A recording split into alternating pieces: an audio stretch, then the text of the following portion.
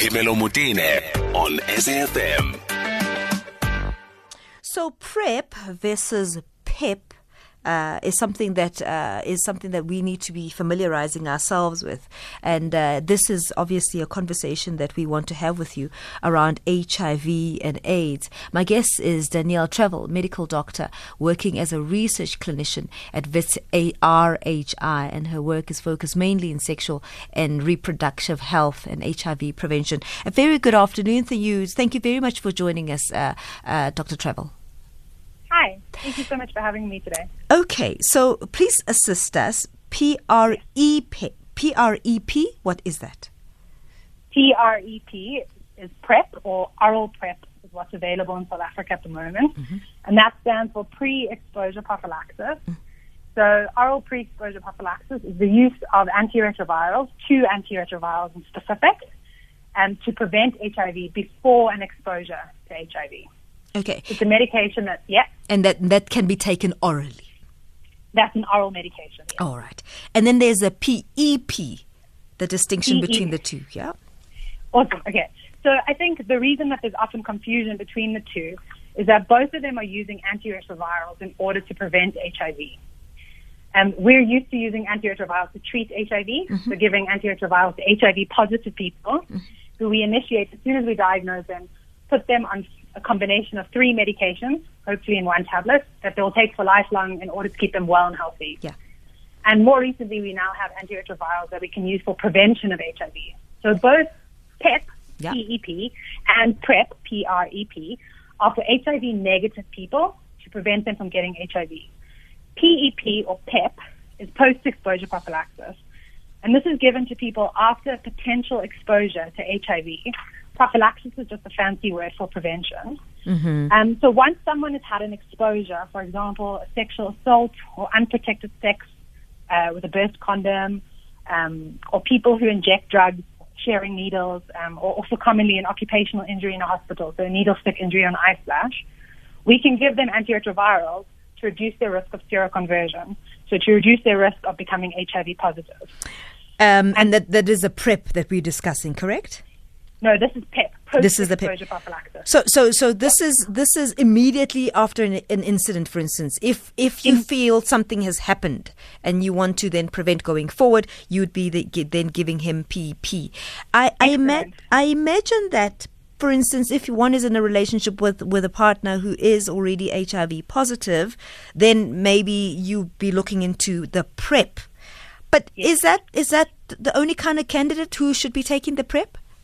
No. So I just want to correct one thing. So for post-exposure prophylaxis, mm-hmm. people should come into a facility within 72 hours. It doesn't have to be immediately. Okay. As long as you come within 72 hours, you can access post-exposure prophylaxis.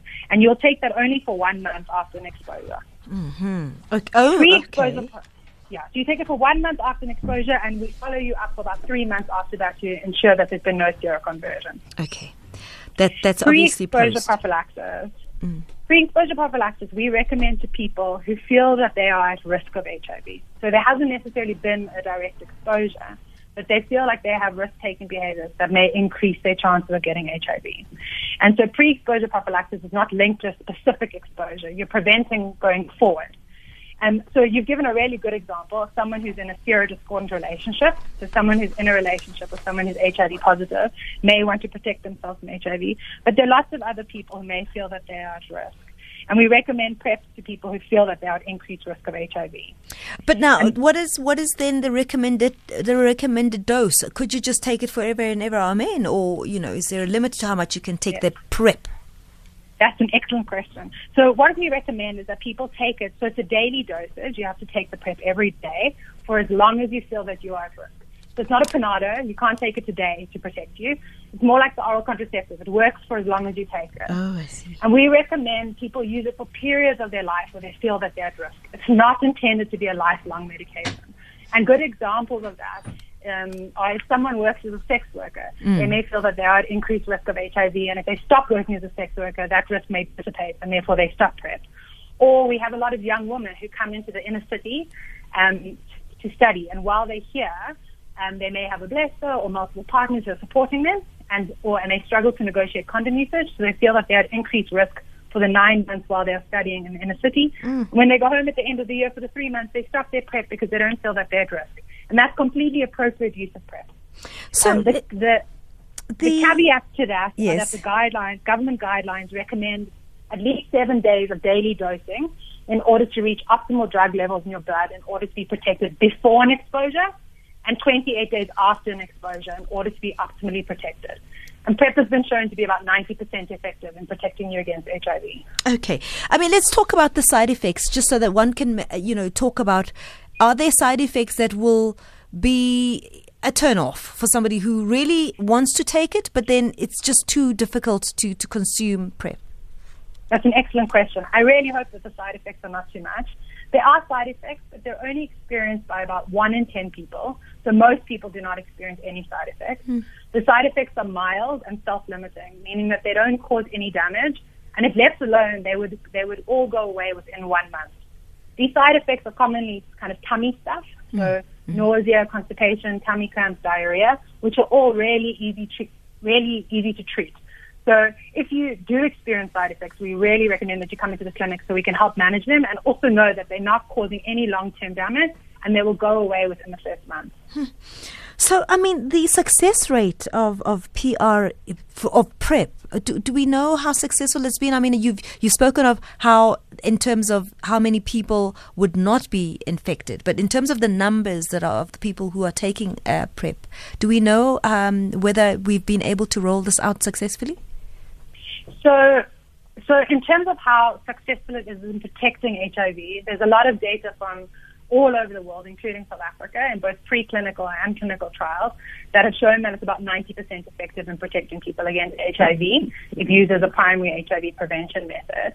In terms of rollout, we have a massive scale-up happening in the government sector at the moment of PrEP.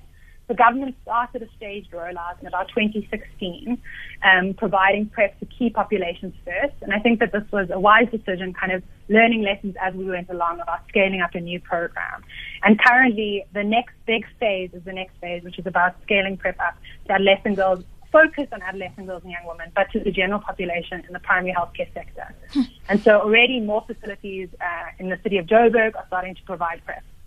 Let me just take a quick break, and I've got someone here who is an advocate of PrEP because they are a user themselves and they want to just give us their own experiences of having used this particular PrEP, this medicine. And we're going to be hearing from him in a short while. And we'll also take your calls if you are on medication, and let us know how you're being treated. Let us know how the side effects are affecting you on 0891 104 207. At SFM Radio and at Phumlani Kango on Twitter. So we're discussing this afternoon treatments of HIV and AIDS and pre-exposure to the virus and then post-exposure to the virus. And my guest is Dr. Danielle Travill, who is a medical doctor working as a research clinician at Wits Reproductive Health and HIV Institute. I've also got somebody here who is willing to share his story with us, Phumlani Kango. You are a sexual health advocate. Good afternoon. Thanks for coming through. Thank you for having me, Pamela. So just talk to us about your journey as you are an influencer and so on, but your use of PrEP. When did you start being aware of PrEP? So I've been aware about PrEP for about 2 years now. So I'm going to be finishing 2 years actually in November, funny enough, of being on PrEP. So just learning about it was because of, as the doctor mentioned, because of sexual behaviors that we exhibit, the risky sexual behaviors rather. So I was in varsity and obviously young, wet behind the ears, don't know much.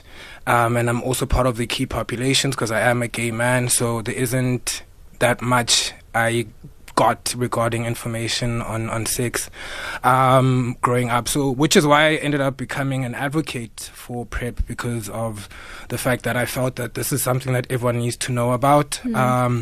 And also the little influence that I have, I might as well use it for good because, as I mentioned, growing up, I didn't have anyone who could tell me about PrEP or who could tell me about how I can ensure that I'm safe and protected whenever I'm engaging in the sex that I enjoy. Was it? Well, I mean, I'm just trying to see the decision itself. Was it an easy one?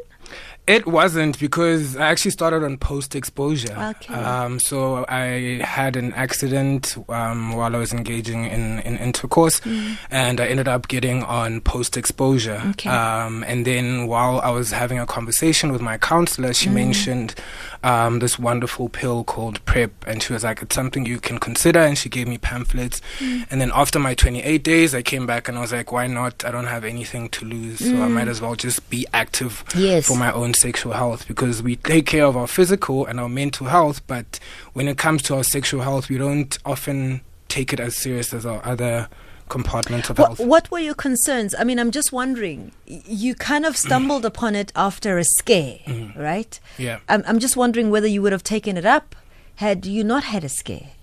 To be quite honest, I don't think so, because funny enough, I didn't even know that it existed, and there were people that were around me who actually were on it, and they weren't talking about it openly. But I don't think I would have gotten on PrEP had I not had that scare. Doc, this is interesting, because he says there are people who he knows who are on it, but who have not discussed it.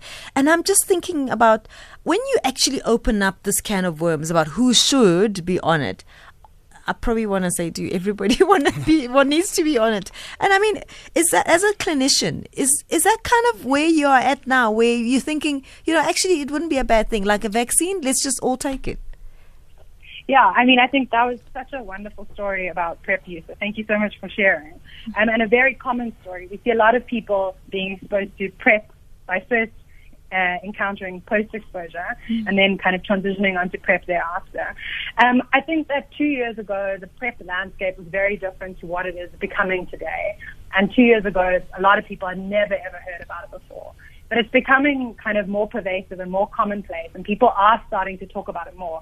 And, even just having it on radio today and having someone share their experience, I think is indicative of the change of the time. And I'm hoping that more people are going to start coming forward. I don't think we should be limiting who can access it. And I think anyone who feels that it's for them and what they want, and as long as it's medically safe for them to take PrEP, I think we should be encouraging them to do so. How long are you planning to be on it for? Is this something that you plan to sort of be your lifestyle going forward?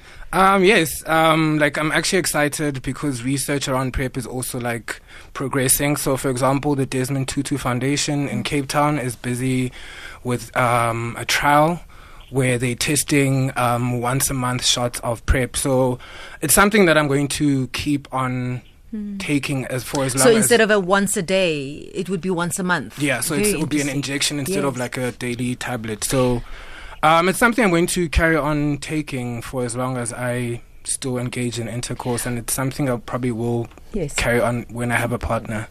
Were the side effects difficult for you, or how did you feel when you started taking it? Funny enough, I didn't experience any side effects, but it's normal if you take a tablet without eating that you'll feel nausea. Yes. So, for example, I used to take my PrEP in the morning at 7 a.m. just before work, and then I'd only eat breakfast when I get to work at 7:30. So I ended up changing it and moving it to the evening. So now I just take it at 8 p.m. and then I sleep. So I hardly ever experience anything. And even with going out and having to drink, I don't experience any side effects or anything weird like that. It really is amazing. And I mean, just to wrap it up, Doc, this is such an interesting case study. How difficult is it to access PrEP? So in other words, if you are a sex worker, for instance, you're listening to this conversation, you're thinking, I'm a great candidate. Do you actually have to sit in front of a doctor and explain yourself, or you can just walk into a clinic and say, please, may you just give me PrEP? So at the moment, I think what's really important is that PrEP is for HIV negative people. Yes. And because it's only 2 antiretrovirals, we want to make sure that we're not giving it to HIV positive people who need 3 drugs to treat them. And so you need to go into a clinic because you need to be tested for HIV and to also have some other screening procedures before you can access the medication. And so it doesn't need to be a doctor, it can be a nurse. It's an incredibly quick visit. It's not very time consuming. We keep the visits really, really short. And there are many kind of facilities that you can access across the city of Joburg and beyond to access PrEP at the moment. At the moment, there are some people doing community-based initiations, but you will have to at least have an HIV test before initiating PrEP. Are there any reasons why anybody wouldn't be able to be a good candidate, apart from the fact that you are already HIV positive? No, there are not many reasons why. There are some medical contraindications, and so if you are on medication that interact with the drugs that are in PrEP, then you may not be able to take it, or we have to do some sort of dose adjustment. But other than that, most people are eligible for PrEP. And if you're interested, don't let that hold you back. Go to a healthcare facility and let them do that assessment for you. All right, really thank you so much for the time you've given us, Dr. Danielle Travill, medical doctor working as a researcher at the Wits Reproductive Health and HIV Institute. And I want to also thank my guest, Phumlani Kango, who is our case study and who is an advocate of sexual health, reproductive sexual health. And he's an advocate for PrEP as well. So really lovely having you in studio. Thank you so much for coming in. Thank you so much for having me, Pamela. 2:00 now. Let's go to Utsi Lesaku for the latest in news.